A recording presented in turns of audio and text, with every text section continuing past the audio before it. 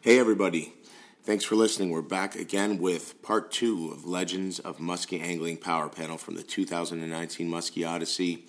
We want to thank Muskies Canada for letting us bring this series to you, some really great content. We hope everybody's learning alongside with us. It's just fantastic stuff. So here we go. We're going to pick it up with Bill Barber talking about research-based, scientific-based approaches to finding these big fish. Hope you guys all had a great season.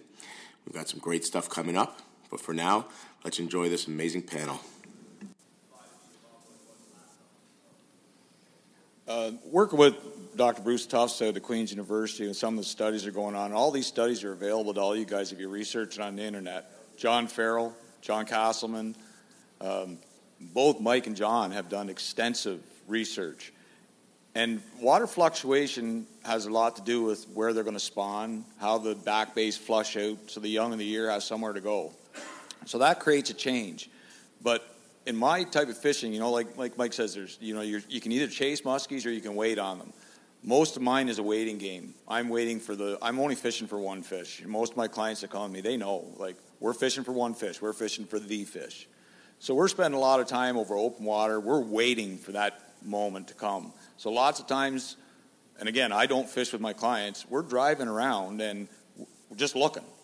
And I'm waiting and waiting for that right moment for everything to line up. All the stars are in the right path. You got your moonrise, moon underfoot, sunrise. All the different factors line up to be on that spot. But the water flow in my end of the world doesn't make a great amount of difference. It makes a big difference in the spawn, but it really doesn't make for the way that I fish, doesn't make a lot of difference. Lots of times I'll go over 100 feet of water and go out there and just look for bait before I even start looking for muskies in the water. It's very dramatic for me and John. Yeah, it is. For these guys, they're the ones to ask the question. It affects us a lot. I mean, it dictates everything. I mean, we get much big water.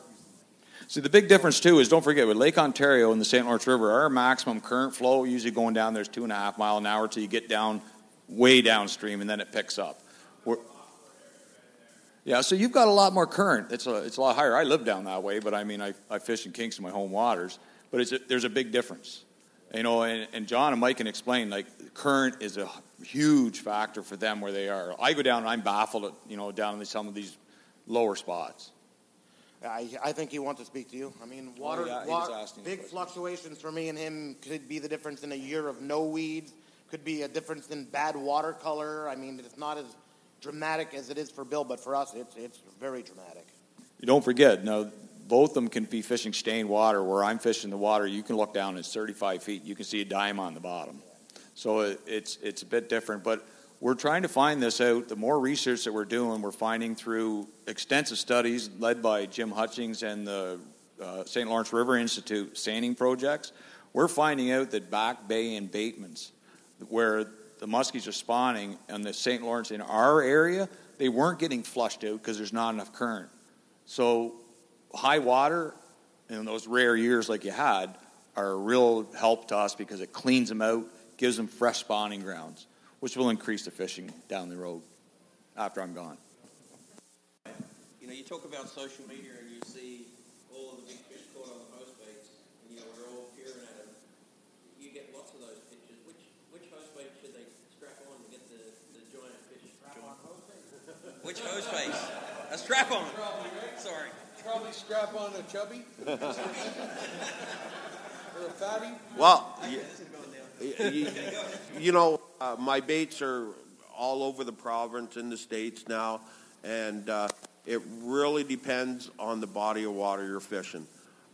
In Georgian Bay, all my huge fish come on my giant flat shads and the flat shads. Obviously, it's no secret that if you're going to the St. Lawrence, you should have a fatty down there. The fatty is king.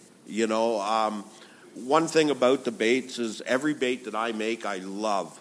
And that's one thing about lures. Everybody should love their baits. And what I mean about that is you should check the split rings. You should check if the hooks are bent. Are they sharp? Is the lure tuned good? I throughout the years, I I always get one guy, oh, my bait's running off to the side a little bit. It's no good. And I tell the guy, I said, well, you put a pair of pliers on the toe eye, and you're just going to move it a little tiny bit, and she's going to center up, and she's just going to come alive to you. So we spend a ton of hours on the water, and you should have that bait at an ultimate best in the water.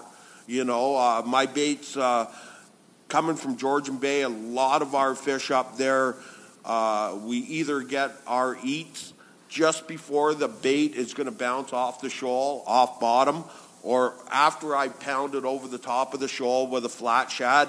As soon as it comes back into open water, that's our prime area is getting bit. As far as the St. Lawrence go, it's a structure or a contour type of bite. You set up some baits, a short line behind the boat or short lines on your planer rods, and just covering water is the key, I just wondered, how many people in the room own a hose bait? Quite a few. Any guys in here got 50 inchers on a hose bait? A few. Congratulations and thanks very much. Yeah. And Shawn, with about 15 minutes to go, we're just going to go through, everyone's here to hear about the big fish and where do you think the world record fish is. And everyone will have a different view across this panel because you all fish different waters. What do you think, Shawn? Obviously, it's Georgian Bay. October 16th, 1988, I was lucky enough to see Ken O'Brien's 65-pounder. I got pictures of it, and it is a true monster. There's a lot of controversy over the Georgian Bay fish, Ken O'Brien 65-pounder. I was actually in the area when it was caught. Martin Williamson's fish in November 30th, 2000. It was a 61-pound, 4-ounce fish. And, the question was about how do you keep your confidence up? Look at a picture of these fish. You'll get all the confidence in the world. For my money, Laz has caught every fish in the St. Lawrence. He knows them all by name. And he hasn't come up with a 70-pounder yet. He's probably going to do it. But, the Georgian Bay is just a huge, vast body of water. I'm sure there's 70-pounders dying of old age out there that nobody, like Mike says, there's places in the bay that nobody's very seldom get fished, Obviously, the St. Lawrence is a huge body of water, but, when you're in the river system, it's narrow. It gets worked over by quite a lot of people. So, for my money, it's Georgian Bay for sure. Thanks, Shawn. And Jim, what do you think? Like, you fish a lot of different waters in different, countries. Where do you think it is? I agree with Shawn. I think it's Georgian Bay. I think the Great Lakes have got it, and that's probably the case. But it probably won't get caught because there's not enough people fishing it. And I think your opportunity to get, big fish in Georgian Bay in that is a later fall opportunity, and it's a late fall. When some of these fish move closer to their spawning grounds, and when you talk to biologists, they see some of the bigger fish they get, not the 70-pounders, but they're getting big fish in these river mouths in the spring. They're going to stage closer to those areas in the fall, and so a lot of that stuff becomes late October and November opportunities, and so as late as you can go, you can fish. I just don't think there's enough anglers spending time in that system that late in the season to really have an opportunity to catch it. It's a lightning strike in a bottle kind of thing right now. I mean, comparatively, what we have a place like, let's say, like Green Bay, which is a Great Lakes fishery where we have a lot of fish getting in that 50-pound plus category. That age group is getting there, but we have hundreds of people fishing that area, and so a lot of 50-pounders are getting caught because on any given day there's You pick a Tuesday in Green Bay in November, and you will see 25 to 35 boats muskie fishing in an area. And so on a weekend, it's 75 to 150 boats muskie fishing in the fall. So I'd like to. There's nothing compared. Not even in there. Yeah, I like to think that me and my water have a shot at it also. But I spent 4 or 5 weeks a year for 20 years running to his water, and I got to tell you, I shake when I get up there. I mean, I don't believe in the old 70-pounder theory, but it's probably your best shot at coming into contact with a fish that has never been caught before. And I don't know if people have had the luxury of that, but fish that have never been caught before, wild fish, because wild fish do a different thing. You can catch them in July, and they can have 28, 29-inch girths.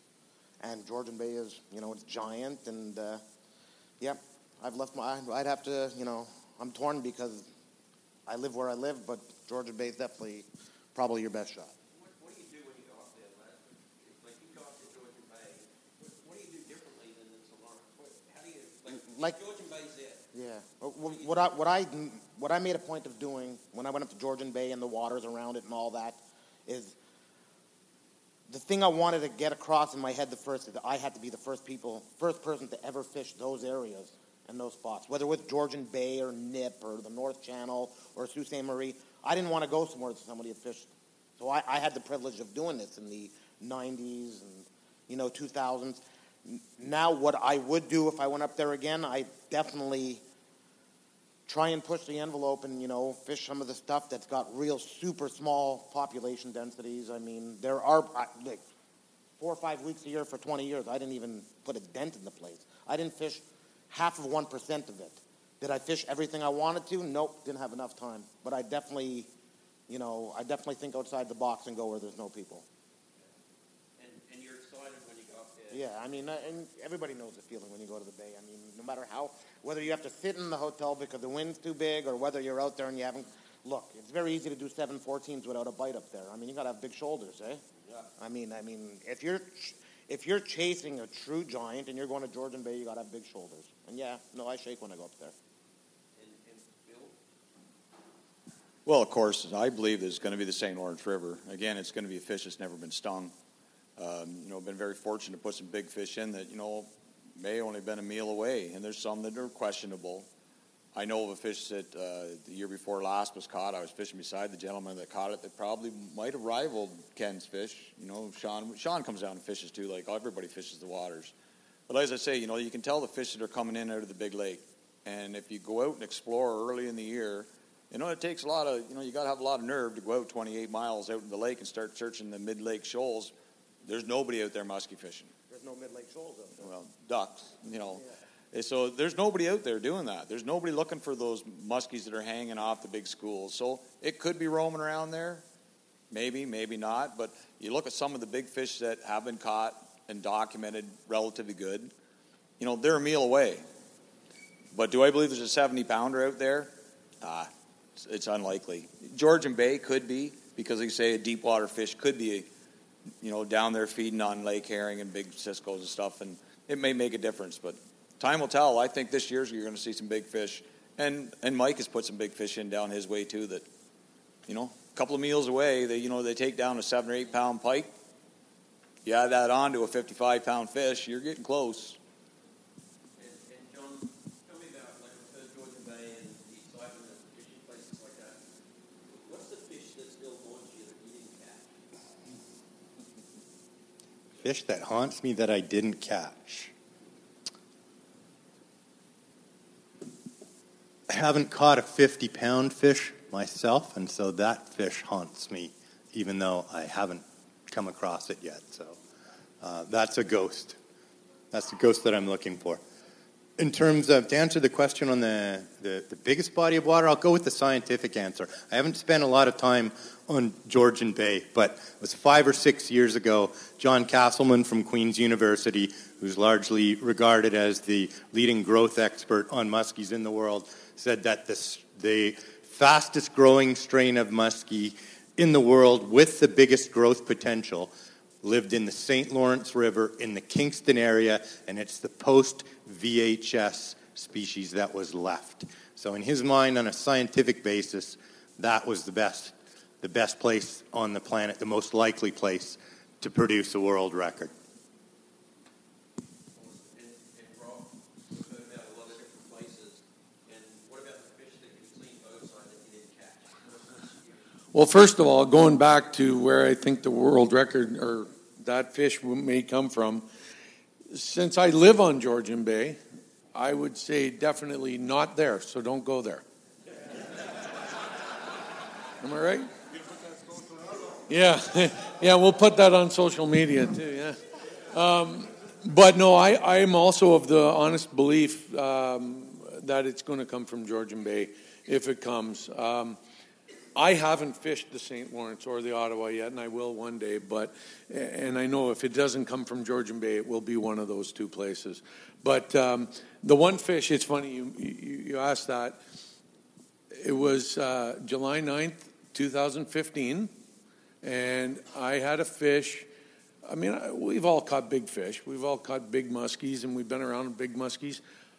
I actually had one follow to the boat that day that literally put me to my knees. I was shaking. Like, I mean, when we see some big fish out in G Bay, we call some of them, we call them alligators or crocodiles. Like, they're just, until you see a fish like that, and you guys have all seen these fish I'm talking about, when you see a truly world-class fish, it's not the same.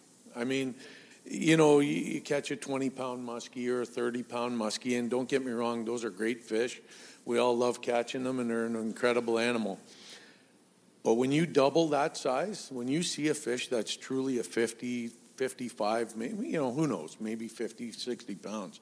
When you see a fish like that, it changes you, man. Like, I mean, yeah, like, I mean, literally, I mean, I remember the date. Like I said, I know the exact date, and I know exactly where I was. And I know that I went back there for probably 2 months straight after that, and I've never seen that fish again. Where was that exactly? I'll tell you here in a second if you'd like. But no, I will tell you this, though. It was Georgian Bay, and it was in the Wabasheen area. So, right by my house. So if I see you out there... I do have a gun mounted on the roof, right? No. But yeah, it was that one fish, and that's the funny thing, because that one fish does stick in your mind, and yeah, like I literally am. The more I think about it, you know, it was nuts. But anyway, that was my case. The thing I can say about that, July 9th, 2015, I was at Lake of the Woods, and we went to the last spot, and the giant fish we followed all week was following my bait. I didn't catch it, but it's still on. Well, you know what? It's funny you mentioned that too, because I've had this happen where other guys I know that are fishing different bodies of water, same days that I am, and it could be all over the province. And, you know, if we get talking to each other, all of a sudden you find out that, hey, yeah, at this time of the day, we hit a fish. And they'll say, well, you know what? We saw a fish at that time of day, and we saw, you know, and whatever. And then you go, okay, and you take a look, and you look at your lunar calendar or whatever, and you go, man, oh man, these things are dead on. And it doesn't matter whether I'm here in Georgian Bay or I'm down in the Ottawa River or I'm in Lake of the Woods. And guys are going, yeah, we saw fish then as well. We saw fish at that time of day. It's amazing how in sync they are to that stuff. And people don't. And we never talked about this at all, really, but the calendars, the lunar calendars, and playing the moon phases and stuff, it's huge. At least for me. I don't know how it is for all these guys, but for me, it's huge. And as I said, that 55 and a quarter that Jamie caught that day, they waited till they went back on the major, right? They never went until then, and it was boom, right away, got that fish. So you heard Shawn say, you know, who in the crowd put 50 with a hose bait? Is anyone a counselor? Because I think Rob needs one. So we're wrapping up the time. I just handed over to Bill he's got a couple of prizes for our best and hats and some other stuff for the best questions. The next two questions. Sorry, the next two questions. So, Final questions. if you a standard for us for when we're casting, of course, I don't do that much casting. It is black and orange. And if you read Bill Hamlin's book, He'll laid it right out there. I'm just reading halfway through it now myself, but I mean, he called it right out there. So all the boys up here signed this one. So the next question, which I'm not going to pick, John, that you ask, come on up here when you ask your question, and you can have an autograph bait from the boys. And I was looking for some young lads because I really believe in getting the youth. The youngest person in the room. Where's the youngest person? Oh, come on. The Bass Pro hat. Come on up here.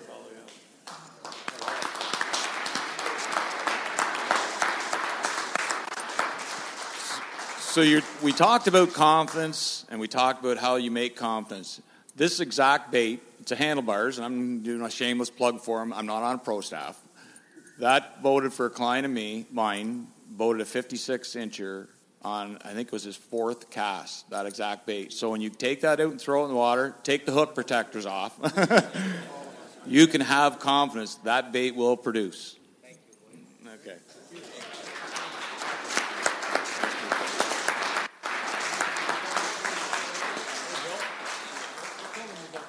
Okay. Go ahead. 1 second. I'd just like to say that the biggest fish that Bill caught was on a hose bait in his book. And that's a plug for me. There you go. You know, John, we also got a couple other stuff. Yeah. Just that'd be me. Really loud.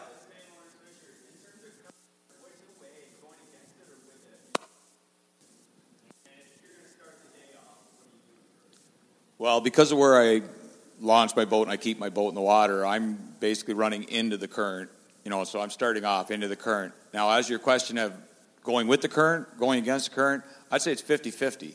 Again, I pound rock piles and I fish contours. We don't have a lot of weed lines where I fish and where I find big fish. I'm fishing for a migratory fish. I'm looking for the big girls coming out of the lake, into the river to pre-stage for spawn. That's what I'm looking for. Where they're going to winter, where they like to hang out. Weather-wise, we didn't get into weather too much, but weather-wise, I've caught them in bluebird skies, and you can see the pictures, you look them up. Dead flat calm, the days that you think there's absolutely not going to be a fish biting, and I've caught 56, 55 inchers. They're all there verified, and I've caught them in the worst fronts coming in where you're insane to be out there in those kind of waves, snow blowing and everything. So is there a rhyme or reason to muskie fishing? I don't know. My greatest thing that I say is you can't catch them from the couch. If you really want to catch a muskie, you've got to have your line in the water using the best tools available. And another shameless plug for Shawn. Old Frank Shelton turned me on, and he's a wise guy when it comes to fishing. He turned me on to Shawn's baits, I don't know what, it was quite a few years ago. And I'd run hose fatties. On one side of my boat, I'm usually running DKs or some type of spinner bait. On the other side of the boat is strictly hose baits. And why is that? Is because I've caught a lot of fish on them. They make noise. If you've seen any seminars I've done previously, they make a lot of noise. And those hose fatties just downright produce monsters. Shameless plug, I still have to buy them off them.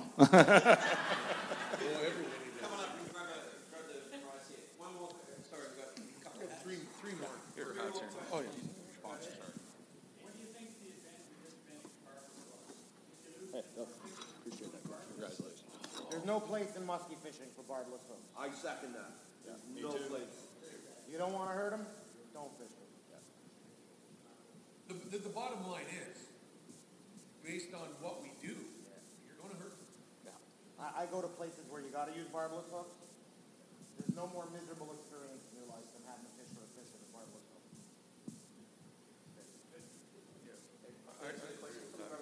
Come grab it out there, bud. Okay.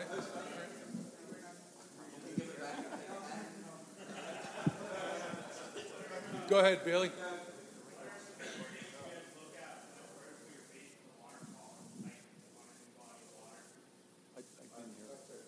On a new body of water, where do you put the baits in the water column? Well, again, it depends on the body of water you're on. I mean, what the structure is like, what the depth of the water is like. I mean, Is there heavy weed growth? Is there, as Bill had said, where he is, he's pounding rock shoals. You could be 20 feet, 30 feet, 40 feet of water. I don't fish any deeper than 30 feet. Okay, so. One atmospheric pressure is pretty much all right. I believe the muskie can stand. Sure, okay. Looking for them there. That's right. So fishing that spot, you'd run your baits a lot different than you would in a shallow inland lake that maybe tops out at 20 feet or something like that. You know what I mean? So, and depending on water temperature as well and time of year, it's going to make a huge difference, right? The warmer the surface temperature is, you may want to run a little deeper, but it also is all dependent upon where the fish are. Right? I mean, if you're talking mostly trolling, obviously, right? So, it really, again, everything comes full circle. It comes back to your electronics. Let the fish tell you where to fish, right? Whether it's the fish or the bait, right? Let that dictate where you're running your lures. So, okay. Come grab a hat there, Bill.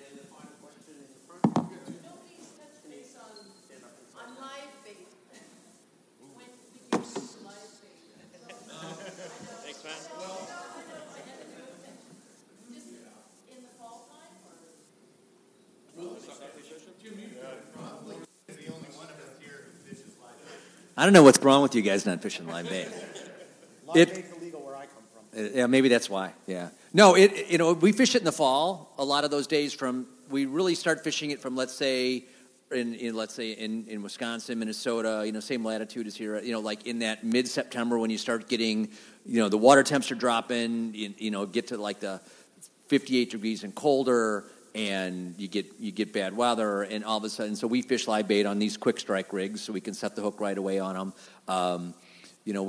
It's a fun way to fish, and that in the States, a lot of them we can run multiple rods. So in Canada you have one rod per person, but in a lot of other places we can run multiple rods. So what we'll end up doing is we might have one lure on a sucker. Let's say we're fishing 15 foot of water, and one sucker's over the side of the boat with 15 feet of line out. Almost, or 13 foot just over the side while we're casting.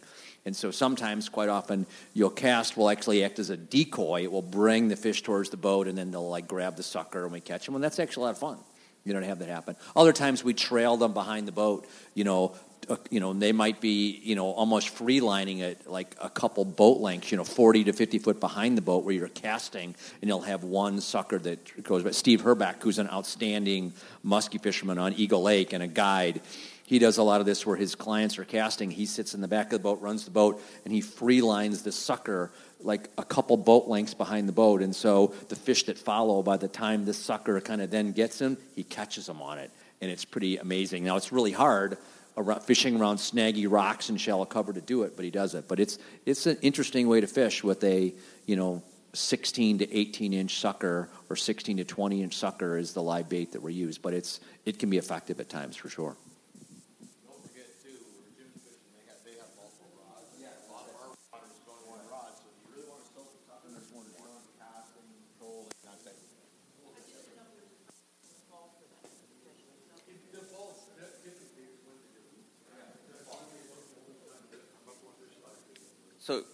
So we're going to take the final question. Any final questions? Right here in the front.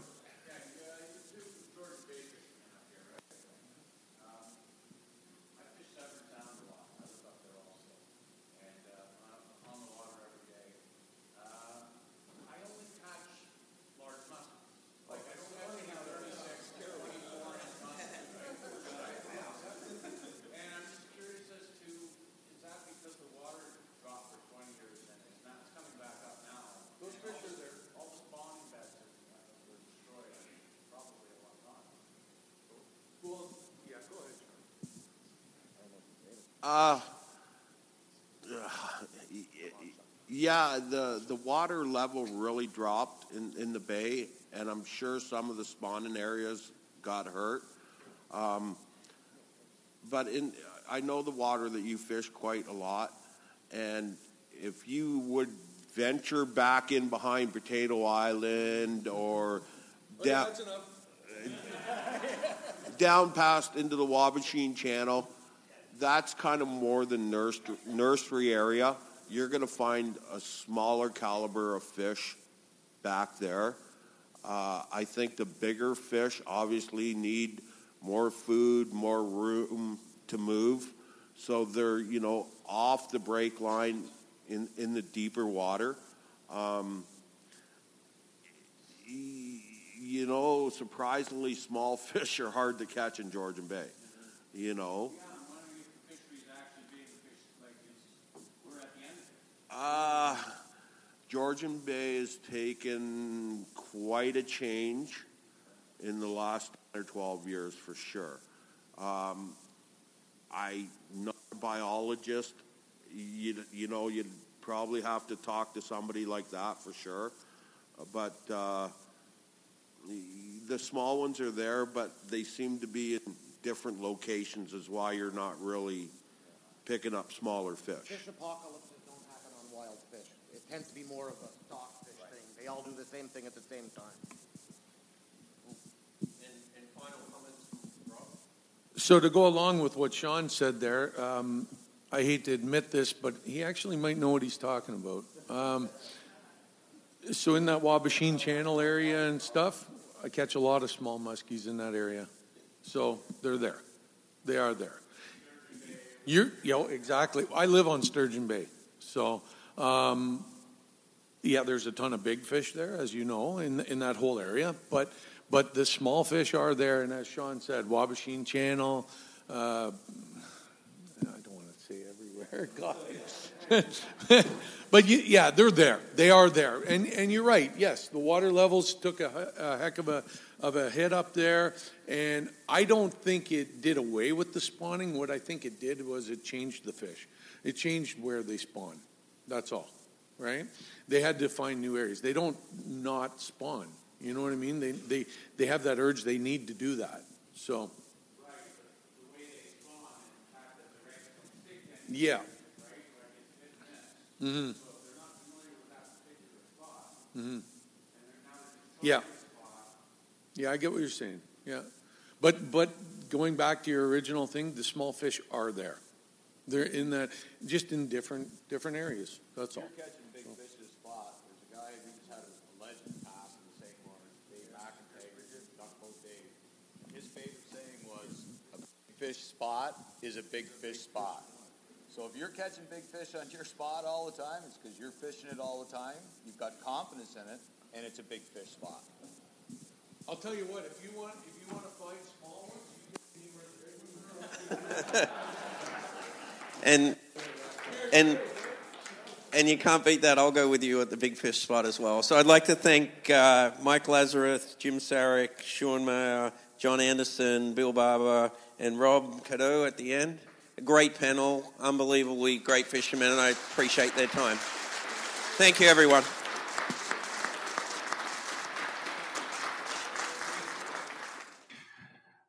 Okay, so how was that, man? Pretty good. Well, I didn't learn anything. Some other people learned some things. Look, I'm not gonna. I don't think me personally. I think both of us. We shouldn't sit here and try to analyze or understand everything that was just discussed. I think that'd be like 3-4 hours of discussion, and we go on probably 1,000 tangents.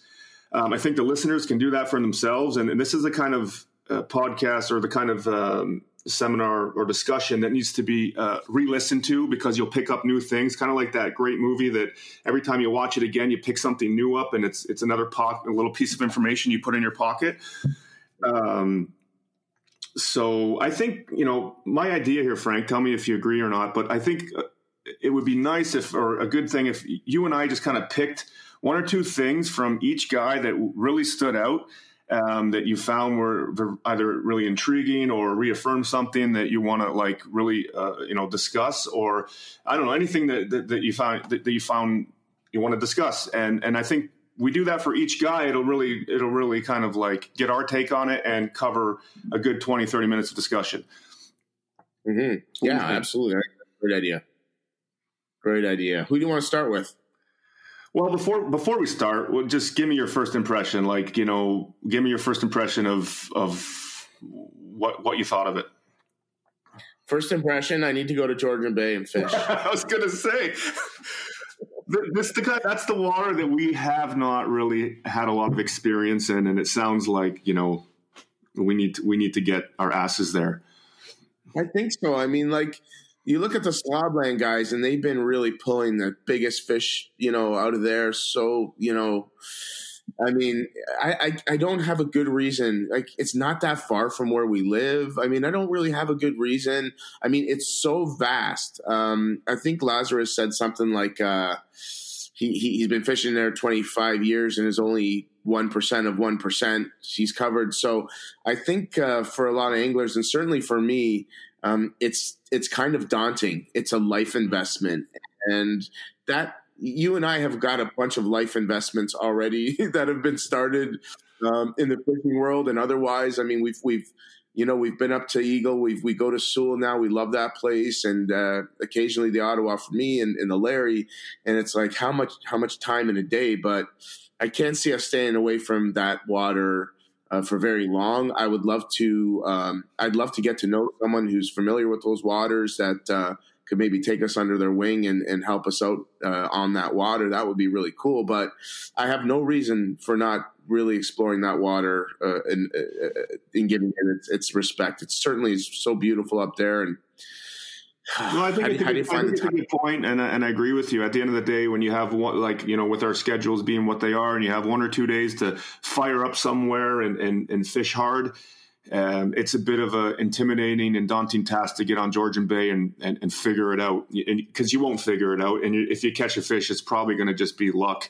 If you catch a muskie, it's going to be luck, or you did all the preparation you needed to do, and you just kind of everything came together. But more often than not, we're probably going to go up there and, spend just 2 days trying to figure out where the hell we are on the water and, where we should be fishing and all that stuff. So, yeah, it is, like you said, these guys have life commitments there, and going up for a day or two, it's a bit intimidating. But, maybe we pick 1 or 2 days a season, and slowly we get to that point where we feel more confident. Yeah, man, I think that sounds like a good plan. And, for anybody who's thinking they're in the same boat as the dilemma we're talking about, I think Bill Hamblin's Muskie Odyssey, he had some kind of good pointers as to some areas and regions and landmarks to start your muskie adventures on Georgian Bay. So maybe some good tidbits there. But we have a winter to think and plan. And I believe we are going to go back to Lac Seul next season, which is exciting. So I'm sure we'll get there. Okay, so actually, we brought up Mike, so let's start with him. Give me 1 or 2 things that really kind of blew you away, or you found very interesting about, in general, all the things that he discussed on that panel. Yeah, I think one of my favorite things is how he sort of talked about currents and temperatures and how those relate to fish being active. So, for example, he talks about in high current areas, fish feed and operate better in high temperatures.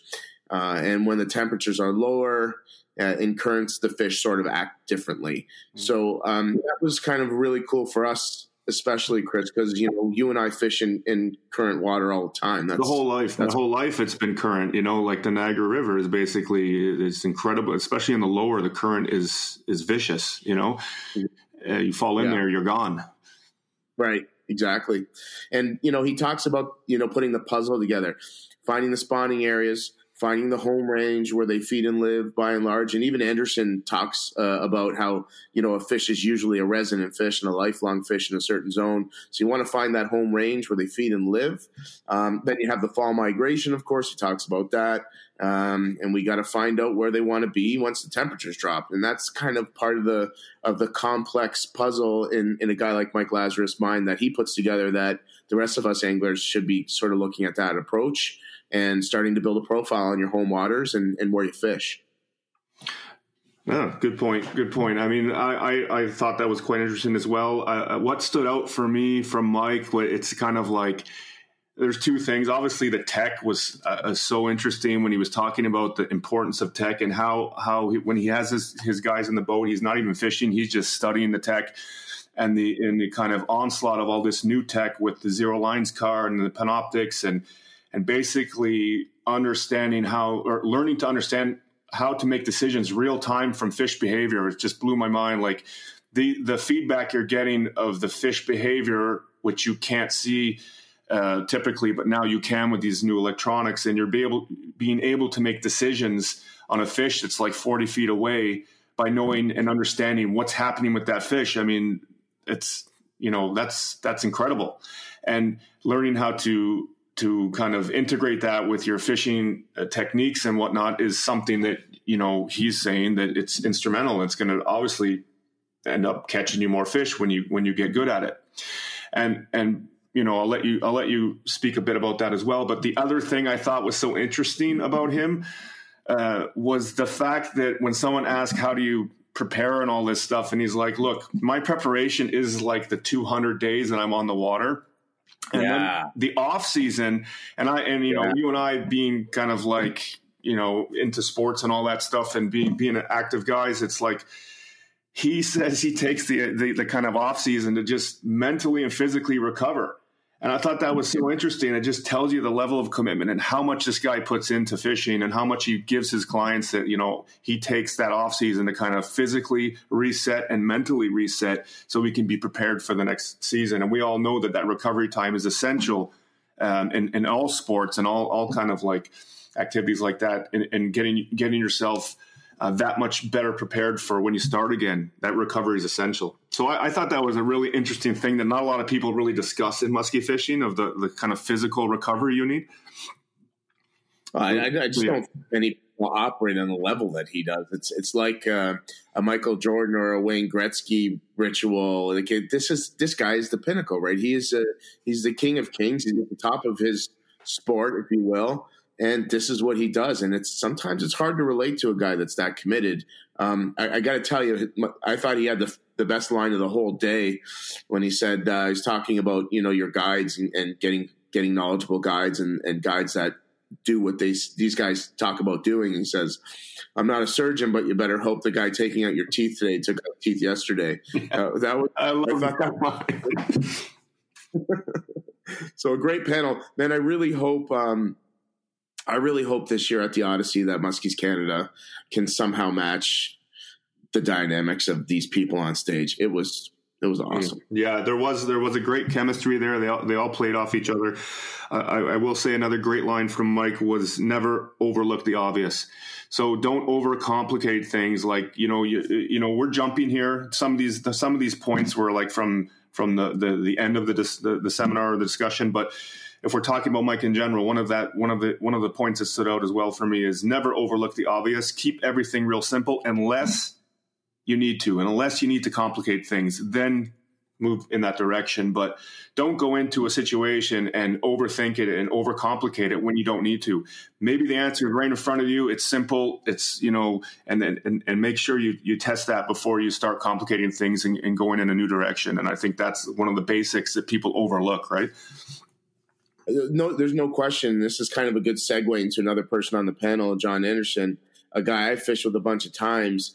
And he is very, very, that I think is one of his real big sort of creeds that he sticks by. And he's always fishing, like he said, 2 to 8 feet of water. He's almost always fishing off weed lines or inside weed lines. This is what John does. This is his MO. And I fished with him in the fall, and it wasn't like we were using fall tactics. Now, I'm sure if we had no luck, he would have gone into his bag of tricks and complicated matters and thought outside the box.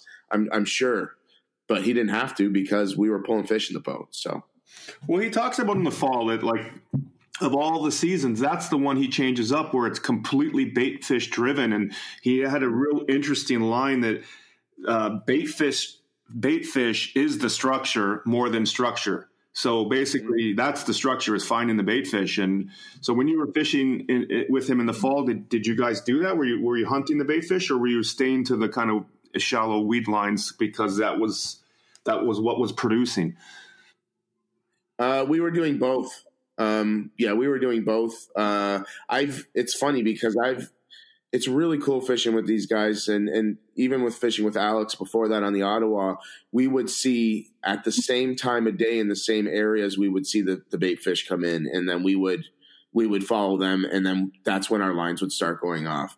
So I mean, I've lived that, and I can tell you it's what they do there, and it's what's working.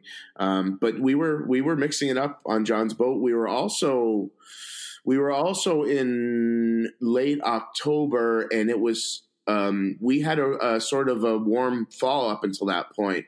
So the conditions I don't think were traditionally quote unquote fall conditions at that point just yet. I know they are now, but back then we were fishing in our light gear. We didn't have our winter gear on. It was water temp. Ooh, I can't remember. I want to say water temp was about 50 degrees. I don't remember exactly, but we were going back and forth, and we were having success doing both. I think we got 3 fish in the boat 2 days. Pretty sure we did. Nice. There's a few other really interesting things John brought to the discussion. Did you want to continue, or you want me to name a few things here? Okay, go right ahead. Well, I mean, I related to when he was talking about the grind and when they were talking about how to motivate anglers as guides. And, let's sum it up here. He's saying you're going to tell somebody you're going to fish for 9 or 10 hours. And in those 10 hours, you might have 2, maybe 3 chances at a fish. So I'm going to do my best as a guide to put you on those chances. And 75 to 80% of the time, I'm going to get a fish in the boat for you. And so you're going to encounter those fish and you're going to have 3 chances. And then it's up to you. So I think it talks about what we all deal with as muskie anglers and trying to stay alert, trying to be ready, because we know that one we miss because we're not alert and we're not ready could have been the fish of a lifetime. And sometimes you see it and you know right away, oh my God, what the hell did I just do? But it also related to a comment that Ben Beatty made to me in the boat, on the update, the last version of the update, that when I asked him, like, we all know weather trumps everything. And then after that, what's the second most kind of important factor in catching a muskie? And he said skill. And I thought that was so relevant, because when you're talking about John here, he's saying the same thing essentially. He's saying, look, I can do everything. I can get you to the fish when the conditions are great, and I put you on the fish. But when I lead you to that fish, at the end of the day, you have to seal the deal, right? You have to have the technique to get that fish to strike. And it just, again, reaffirms how much you have to practice and how much you have to study the techniques to get ready for, to kind of capitalize on those chances. Or even just to like when I'm in the boat, look, when we were at Sewell, we did 23 hours on the tail end of the trip. We saw 1 tiny fish, and you remember what it was like right before your giant hit, right? We were despondent.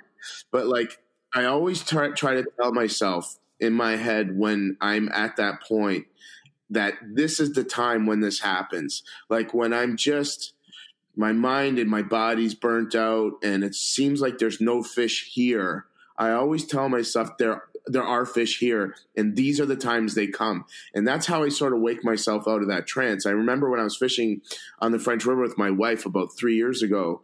The French River is notoriously tough for muskies, for casting especially. And we were a few hours into the shift, and I was at one of my favorite spots on the French, and we hadn't seen any fish. And a kayaker came right by us, really close, and I looked up at the kayaker as I was reeling in, and I said, "Hey, you seen any muskies? Ha ha ha!" And I looked down, and there was one right on my bait, and I wasn't ready because I kind of made a joke like, "Hey, there's no muskies around. You see any muskies?" Ha ha! And boom, it was a beautiful fish, nose to my bait, and it kind of spooked me, and I didn't get that smooth entry into my figure 8, and the fish pissed off, went into a different direction. So yeah. Well, we've all been there. We've all been there, and that's how we live. We learn, right? But yeah, it's. I think they discuss it like that. That's something that you have to deal with, and you have to be ready. And now you've kind of just figured out a way to wake yourself up. I think we all have that kind of little mechanism or technique in our brain that it's like, okay, I feel the slightest thing, or something looks a little bit off, and wake myself up. And I'm saying that when we just had 8 hours or 10 hours of nothing, right? Like, how do you stay focused is something that it's so hard to do. So yeah, any little change, anything that seems a bit off, then you kind of just quickly alert. Maybe something's happening. Maybe something's coming to the boat. But I think John did a great job of summarizing how that works. It's got to be tough if you're a guide. I mean, look at the first episode where of Fishing Canada, where Pat Tryon was with Angelo Viola's son, and they would show the shots. They would freeze the shots of Nick, his name's Nick, of Nick looking up in the clouds, and then they'd put an arrow down to the water showing a fish following his lure. And, if you're not guiding, and we've fished with guides who will remain nameless, that have told us horror stories of people who aren't muskie fishermen in the boat going after muskie, and how difficult it is to corral them and instill in them the discipline that they need to actually land one of these fish, because it's not like you're going after walleye or even pike. You gotta be strong. That's a segue to Rob, because Rob talked about that because Rob's a multi-species angler, right? And he was talking about when he's taken someone asked him they want to go after muskie, and he had that great line that he wouldn't walk across the street to catch a perch, but he's saying some of these guys or girls, whatever, some of these clients coming in the boat, they're 15 minutes in, they're like, where's the fish? It's like, buddy, that's not how it works, So, but as a guide, you got to figure out how to kind of turn that around, motivate them, and make them understand that you might not see nothing for another 8 hours. And see if you can keep them, like they talk about being cheerleaders, right? You got to keep their hopes up. You got to keep motivating clients, especially ones that have never done this before. So, and if you're used to catching 20, 30 bass or trolling salmon out in salmon season and picking them up left, right, and center, and then you come out for muskie and you don't see nothing for 4 or 5 hours, a lot of people might just want to go home, right? Yeah. I tell you, with Rob's, one of my favorite things he said had little to do with sort of practical fishing techniques per se. But I love how he's always watching his graph, especially when he's traveling from one spot to another. He's all over his graph, like watching, and a lot of us, I'm guilty of it. We just love zooming from spot to spot, zoom, zoom, zoom, zoom, zoom. Well, maybe take the throttle off a little bit, keep your graph active and engaged, and just watch. We're lucky, Chris. A lot of the times in the Niagara, we can just kind of peer overboard and see what's going on, especially if the sun's out. But that's not the case in most waters. So that was a pretty cool tip, I thought.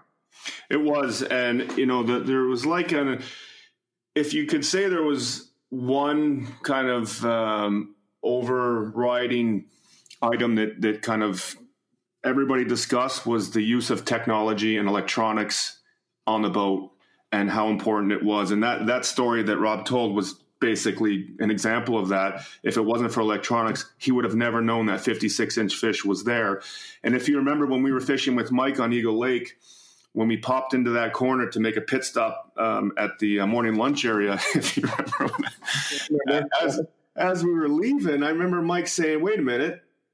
And he saw the bar and he's like, okay, hang on a second. And then he just threw his Red October right down to the bottom, and you could. I don't know if you remember, we were watching this big banana come up on the graph that he spotted, and at the end of the day, we were there just doing a pit stop, and he had his eyes on the graph, and he was as a good guide would, and he was ready, and he knew right away that there's a muskie sitting there right on the bottom. Let's see if we can get it. And I remember seeing he had a strike, but he didn't get the fish. But yeah, that was just a fish sitting on the bottom. He pulled up and almost got it in the boat. I did that the year before when I went up by myself. There's a spot there called Mackenzie Cliff or McClenzie Wall. I can't remember. And I marked something on the graph. And I'm not great at using technology. Like I'm not great at using my graph as much as I should. And I had one of their sort of rental boats that didn't have the great, the guided. Yeah. But I saw a big lunker down there, and I threw the other side of the boat, as Bill Hamill would say, the Canadian side of the boat, and I raised a giant. So, it works. We got the technology's there, especially the side scan. I think a lot of people undervalue the side scan. And that's how a lot of these guys are spotting fish, especially trolling. Well, let's transition there to Jim Saric now, because when you just talked about using, not being great at your electronics. Let's face it, like 90% of people listening right now and out there aren't great at using their electronics. At the end of the day, there's so many features and so many ways that you can kind of adjust the settings to be optimal for the body of water you're fishing on. Most of us don't care, right? We just want to get out there and fish and have our graph going and whatnot, and don't use it as much or as effectively as you could. Now, Jim talks about spending time doing that and spending time learning your electronics. Read the manual. When you're not fishing for muskie or you can't fish for muskie, go out on the water and practice and see how it works with your boat, what you pick up, start understanding the mapping and how the kind of interface and all that, and learn it. Don't start trying to understand this stuff the first day of your fishing trip, because it's going to backfire, right? And I think that's just like a common thing that, like, all the greats in this world, like when you really boil it down, they just do simple stuff, simple, effective stuff. And that's just a simple thing. Look, read your manual, understand what you have on the boat, and, good things are going to happen when you know how to use your tools effectively. Mm-hmm. Yeah. I mean, you're going after the hardest freshwater fish in the world to catch. You better do your homework if you want to cut that learning curve and you want to really do this. Otherwise, like you said before, and like I've experienced, you'll have someone on your boat that after a half hour hasn't seen a fish and says, okay, well, what do we do now? Yeah. Yeah. It doesn't work that way. And I think he even said that 90% of the people are not using it effectively. So, but what they also said now is that most of these new units, just having them on auto mode is probably going to be good enough, because the features are so advanced. And you might want to adjust a few things by reading the manual, but just auto mode alone is going to have you that much better than I don't know, maybe the tech you had on your boat 5 years ago or even 2 years ago. This Panoptix thing sounds like it's going to be, as Mike said, it's a game changer. Yeah, I look, for a second, I just want to play on what you said before, and I'll give the listeners a tip that helped me a lot. I had Josh Ketchery, who's one of the creators of Red October Baits, on my boat this year, and his home water is the Niagara, my home water is the Niagara, but the difference is Josh is an amazing muskie angler, has been doing it for many, many years. And he looked at my graph and said, well, hang on, and took about 10 minutes and made a bunch of adjustments and really got it honed in really well. So, if you guys are lucky enough to know someone on your home waters that's a little more seasoned than you are, you know what, maybe offer them a seat on your boat one afternoon and, have them take a look at your graph and see if there's anything that they can do with that piece of equipment relative to the environment that they're familiar with that's going to help you. And he made some adjustments, and I'm using my graph more, and it's definitely performing better. So it's a valuable tip. There you go. Anything else on Jim you want to pull out? Well, when the water's cold or cold water lakes, you're going to notice the fish are staging closer to spawning areas looking for bait fish. I thought that was a really neat tip. And, of course, Jim Saric is the E.F. Hutton of the muskie world. When he talks, people listen. So I really liked what using social media. Yeah, right on. I was just going to say that. You never expect a guy like Jim Saric at home doing that, That's exactly what I was going to say. And I loved how he said, like, I perform espionage. Like, I basically go through and study all of your photos, your videos. I look for the structure in the background. I look for the color of the bait, the type of bait, the water conditions, every piece of evidence I can break out of that and use to my advantage. And I'm just sitting there thinking, like, this guy, I could just imagine, like, we put a video up and Jim Saric's studying everything from the video. When you think in your head, this guy doesn't need to, he just knows it already. But no, he wants to. So yeah, there were some really interesting things said about social media.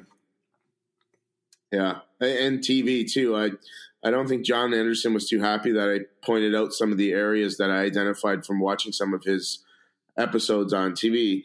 Granted, I've probably watched those episodes 17 times each. So, and I'm also sort of mentally earmarking spots. I want to buy a place, Chris. I know you do too. We might in the future, but every time I'm up that way, I'm always sort of familiarizing myself with the environment because I want to get a place out there. And the more I fish out there, Chris, I tell you, the less I think about the Canadian Shield. Of course, now Georgian Bay is something. I was just going to say, don't go out to Honey Harbor and have a fish experience and catch a monster muskie because you might change your real estate strategy. I was going to say, but in Honey Harbor, we're going to spend $1 million and get a shoebox shack. That's true. But first world problems. We'll cross that bridge when we come to it. So, okay, well, we can keep moving here. We didn't really get into Bill Barber yet. Some of the things he said, or Shawn Maher. Shawn Maher, I really liked the kind of passion behind him talking about making baits and have the importance of mentors, and how he really just puts so much effort and quality between him and his wife into these baits, and doesn't accept substandard quality. And I think that's so evident in what happens when he puts those baits on the market and the kind of reviews he gets. And it's just, a guy like that probably doesn't need to make baits, but it's the same with everybody. When you find something you love, you can just do it forever. And you want to make sure that, you put your stamp on it. So you're going to put all that effort in to make sure quality is meeting your specification. And he just went on a bit about that. And I really kind of got lost in there listening to him, because him talking about the importance of mentors is something that I think it's really important for everybody to have somebody to look up to, whether it's, whatever it is you love doing, but having that leadership to get you on the right path was I was glad he said it. Well, I mean, he's obviously a sort of eccentric genius type guy who's got that X factor in his baits that make them work for so many people. It was really cool for him. He talked about the giant flat shads, and how productive they are on the Larry and on Georgian Bay. I really liked him describing how to work those baits and talking about how just before or just after you're hopping those baits off the bottom or off a shoal, usually when the bait gets hit. So I remember talking to some of the Slobland guys back at the first Odyssey, and they were talking about, Lexan lips versus metal, and how it's important to have a good bait because you're always smacking your baits off the rocks and this and that. So, if you're on those waters and you're not fishing like that, you might want to think about, starting getting those baits thumping and buying a bait that's going to stand up to it. And I'm sure that's part of the recipe of hose baits that makes them so good. And the other thing with Shawn, we'll get into after, and I guess we'll close it out with the discussion of the world record. He did see Ken O'Brien's fish, so I think that's a real piece of history there that I think is really interesting. That blew me away, actually. That was really cool. Yeah. So and then, Bill Barber was so interesting. I loved his kind of take on fishing etiquette, education, and kind of the whole kind of muskie community and how to share knowledge between one another. And it's a tight knit community and people like to help each other out. But, the focus on being educated and understanding, what you're doing on the boat and how you're helping the fisheries and the environment and all this stuff. I thought that was really interesting on his take on that. Yeah, Bill definitely took a different approach. You can tell he's a different kind of guy, but I think it's these old veterans that have been so successful. They don't have a chip on their shoulder. They sort of, I think a lot of times, and I think I've said this before too, I think they want to impart the knowledge, but I think a lot of times the muskie community is guarded. And like I said, I think on a previous episode, you'll see a Facebook post and someone will be like, hey, I'm going to Lake X, and anybody got any pointers? And it's like nobody says anything, or just start messing with the guy. But I think when you show guys like this that you've put in the time and that you're sacrificing, and that you're sort of worthy of their knowledge, then they really want to help you. And that's a really cool part. I've experienced it firsthand from a lot of guys. Anderson, obviously, even Rob Cadeau. I sat and we sat and had drinks, and he talked a lot about his home waters. The guy lives on Georgian Bay. He's got a nice setup, and these guys, they want to help. If you show that you want to be that student and you're gonna, respect the information you're given and work hard, this community will support you. And I wonder if a lot of amateur and starting out muskie anglers even get there, because it can be a little almost hostile when you start asking questions at the beginning. Nobody knows who you are, and it's like, well, why should I help you? And maybe that turns people off, but when you stick with it and you put in the time, you're going to get that respect, and you're going to see the goodness of this community come out. Yeah, we did discuss that on a previous episode, the importance of asking questions, the right questions, and my theory is my take is most of the good people out there will help you. If you ask uneducated and ignorant questions, then yeah, you might not get the response that you're looking for. Like, the people that get on a boat and say, take me to the best spot you've ever had. Like, no, buddy, it took me 30 years to find that spot. When you get the people on the boat that, okay, I'm learning, I'm trying to figure this out. Help me, show me the technique. See, can you give me some pointers? And, people be more than happy to help you out. And they talk about this in this discussion about, one of the direct questions was about, when you have new anglers as guides, and a lot of them have repeat clients, but of course they do have new guides occasionally. And I just thought Bill was it was so genuine, and he talked about no greater thrill than putting a client on a big fish. And I can attest to that, because I just felt such a connection with a lot of guides when they put me on big fish. And you're there. We're all part of it. And, when Ben put us on to, magical fish, and the last one, the last monster fish this season was just an epic event. And just the kind of jubilation and the shared kind of excitement, and we're all hugging and we're all high-fiving, and just like the screams just cutting through the forest of how happy we are. I mean, that's how do you describe that, right? The guide, I don't see him as a guide. I see him as a friend that we fish with. It's you don't share those moments with a business relationship, right? It's just it's such an intimate moment. And I just thought that Bill described it perfectly again. He's just putting a client on a big lifetime fish is no greater feeling for him, not even catching the fish himself. And I think great guides have that in them.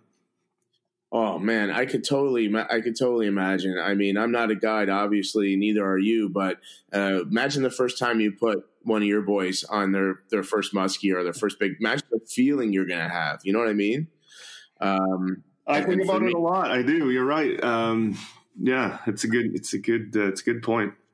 Even when you catch and I'm in the boat, I'm when you got your big fish, I mean, we were all just buzzed. I mean, it's such a team effort. And they talk about that, I don't know if it was Mike or Jim talking about look, you got a guy there piloting your boat.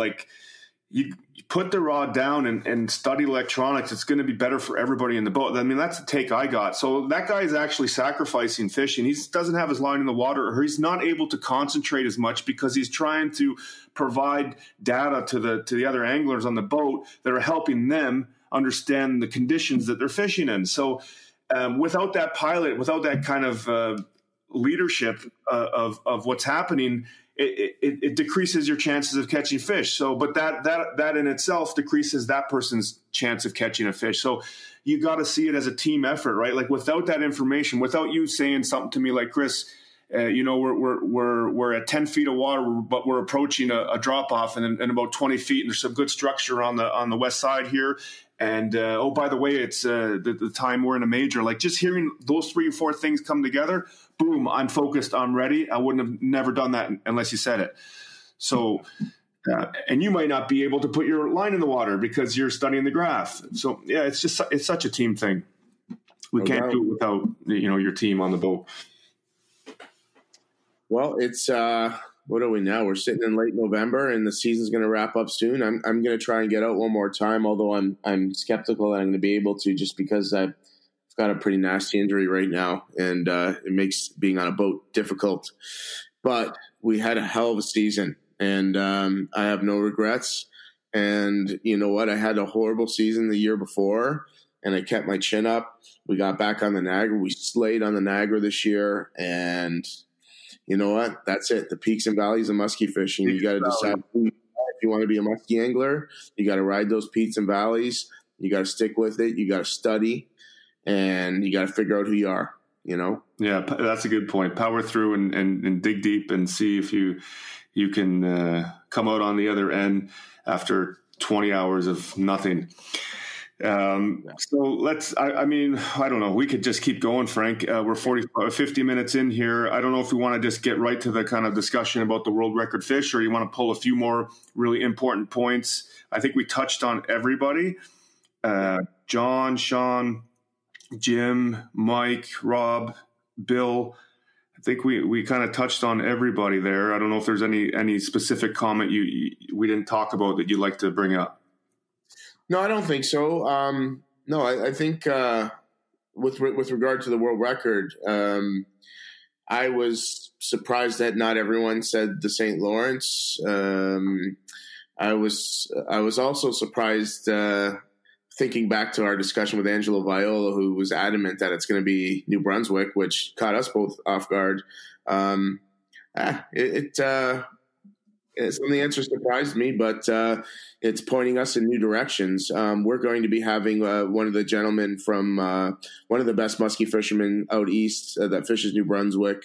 That episode is going to be coming up soon. I'm really excited to record that, because it's a whole different zone and a whole different muskie world. And to be honest with you, Chris, I would really love to go out there one year and take a trip. For sure. A completely foreign territory. Like when I'm just going to be learning when I talk to him, right? Like at the end of the day, I've been out east. It's a great place, and I can just imagine there's a great fishing culture there. And Angelo did say some really interesting things about, the lack of pressure and the tremendous amount of bait fish that they're swallowing up. And yeah, he predicted that a world record could come out of there. The general consensus was Georgian Bay and St. Lawrence system. Nobody discussed Lac Seul and those areas, which, I wouldn't see why that wouldn't be a contender. When I saw, I'd like to bring up one point that kind of talks about these world record fish. When you talk about, I can't remember, help me, Frank, if it was Rob or Bill who saw a fish that was like the one that brought him to his knees. That was Rob. That was Rob, yeah. So we've had that discussion. We've had that discussion with Mike on Eagle Lake. We've had that discussion with Steve Herbeck. Now we hear it from Rob.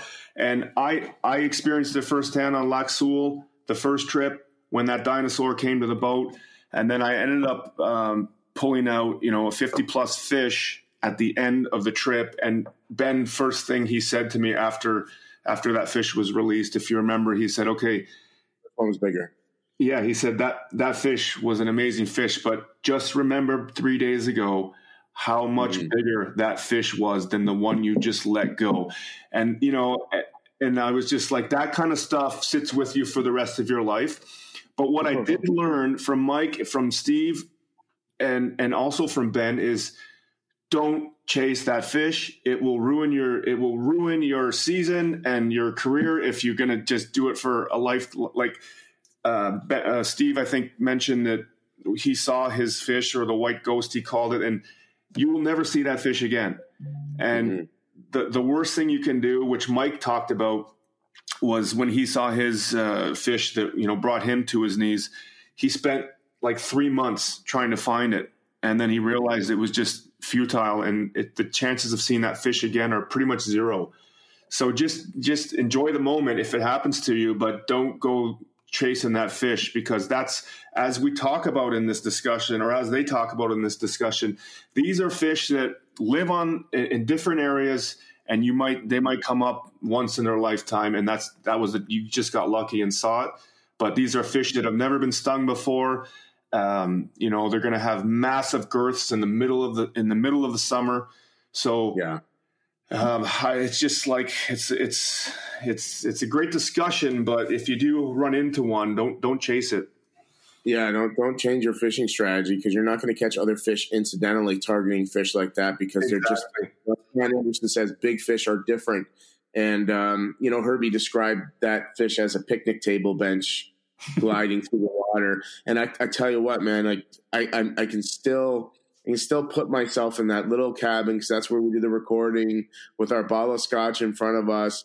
And I'll never forget the way Steve's face changed when he started talking about that fish, and the way he looked at us. It was, man, that was a moment. The whole atmosphere just dropped, like the barometric pressure just dropped, and it was like things got quiet. Yeah. Like you said, we were drinking scotch. He had the root beer whistle that he was puffing, and at the end of the day, when he told that story, exactly what you said, everything changed, and it was just like focus, and we were listening, and we're like, okay, you saw something that, and you've been fishing for 40 years, that you obviously saw something that would be close to a world record fish. Yeah, man. It's funny. We talk about that, and I'm like, I got to get back to Eagle. And then we talk about Georgian Bay. I get over to Georgian Bay. We've been lucky. Since we started this podcast, we've had some really good adventures on some awesome lakes with some really great people, and I'm excited for the future. I'm really excited. Well, there's another thing I want to say about that discussion, which I thought was so interesting of John. Being the guy he is, he totally went science-based on them. And he said, look, Sean Castle, let me just see if I got this, or John Castleman from Queen's University did a study, and basically the outcome was the fastest and biggest growth potential of any muskie strain was in the St. Lawrence in the Kingston area, the post VHS strain or whatnot. I'm not sure what that means, but he was saying from a science and database that supports the location for the potential of the biggest muskie and obviously potential world record. Yeah. You pick up on that? Yeah, totally. He, I think, geez, I want to say John Castleman's also doing the study on the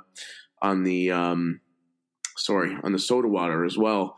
But I totally picked up on that. I think that's pretty astute. Actually, it's so John, right? It's like, let's go to science, let's go to facts, let's go to the data we've collected and see where that kind of the category of fish that can be the biggest or produce the biggest muskie. And I thought, interesting. So everybody had their own take, and but again, it was the general consensus was Georgian Bay and the St. Lawrence system. I don't know. Does it really matter? I mean, I'm not even sure it matters, because we're at the end of the day, we're talking of a swing of maybe 2 or 3 inches. And when you said I was surprised Sewell is off the list, and I'm thinking in my head, is it really off the list? I'm not. Maybe they didn't say it, but I don't know. It's Georgian Bay is like an ocean. It's so big. Yeah. They sure can produce big fish. And then you get these vast rivers like the Larry, where we know the fish are getting big and strong and fat because they're always living in the current. And then you get a big lake like Sewell, and it's like, or what Herbie was telling.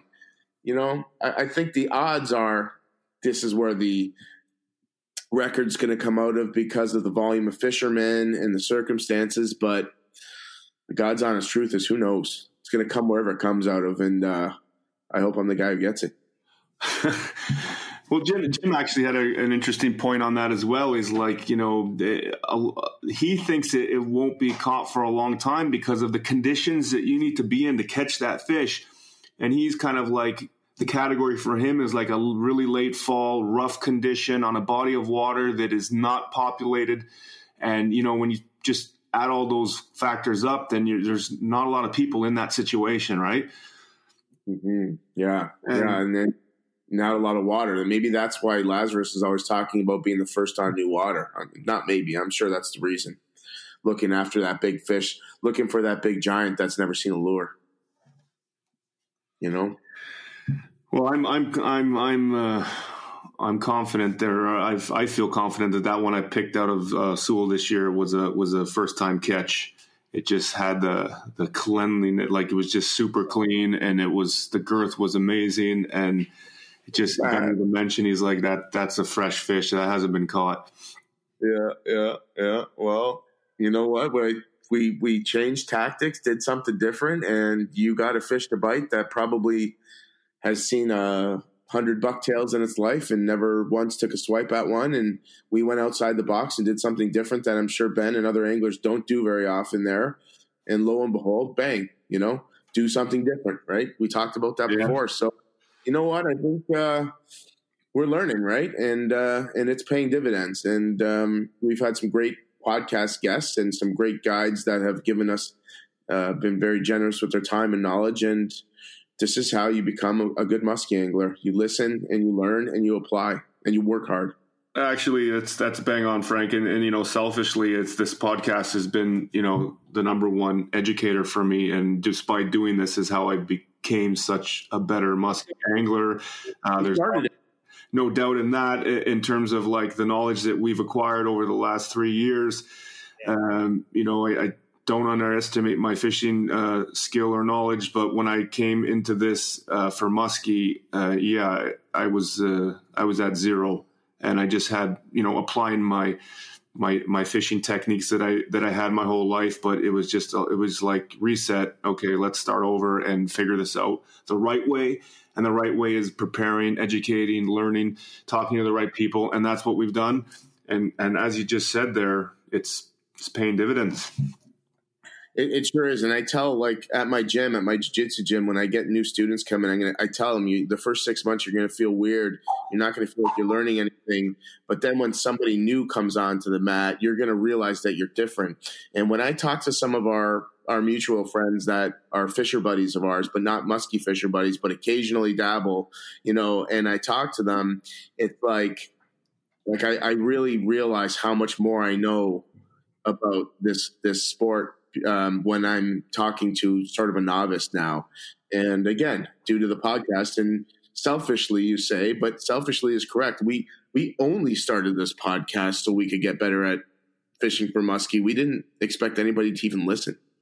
Right, that's all we wanted to do. Well, we had a bit higher ambitions than that, but yeah, you're right. I mean, we weren't expecting to have the feedback that we got, and we totally appreciate all the people that have been supporting us. But you're right, like it wasn't to set out and yeah. So yeah, that's interesting, and like you said, now you speak to people and you have this wealth of knowledge with you, and you can even just say, look, go to the podcast, start from the beginning, and you'll see the learning curve that we've went through, and you can follow it, and you can be part of it, and you're going to become a better angler just by listening. And we got some great guests lined up in the future that are we're just going to keep this trend moving in the right direction. I think this has been a great series. I love the idea. I love the partnership we made with Muskies Canada to allow us to re-release these, because not everybody had a chance to get to the Odyssey, and of course we get to hit a whole different audience that wouldn't even be going there, and that knowledge is now with them. So let's keep this going and have some more great guests down the pipeline. I'm excited to have one of the most prolific and successful guides in the Green Bay area coming up. The gentleman out east I talked to, we're just teasing this out because we're still setting up the logistics for these interviews. But guys, we're going to get some really great anglers in some really cool locations that we haven't really dived deep in yet, and hopefully bring even more listeners into the fray. And give our listeners all sorts of options on where they want to plan that next muskie dream vacation, because we're in Ontario, we're lucky, but there's all sorts of great muskie lakes all over the place, and it's our job to bring them to the listeners, and that's what we're going to do for 2020. Let's try to get John Castleman on. I've been so interested to hear him talk from a biological perspective, the kind of genetic analysis and the biology of the fish strain that he's talking about that has the potential to be the biggest muskie, produce the biggest muskie in the world. So let's talk to John and see if we can get his contact and maybe have a discussion with him. I think he should be open to that. We can probably set that up. So I'll definitely look into that, and we'll just keep her going. All right, man. Well, anything else?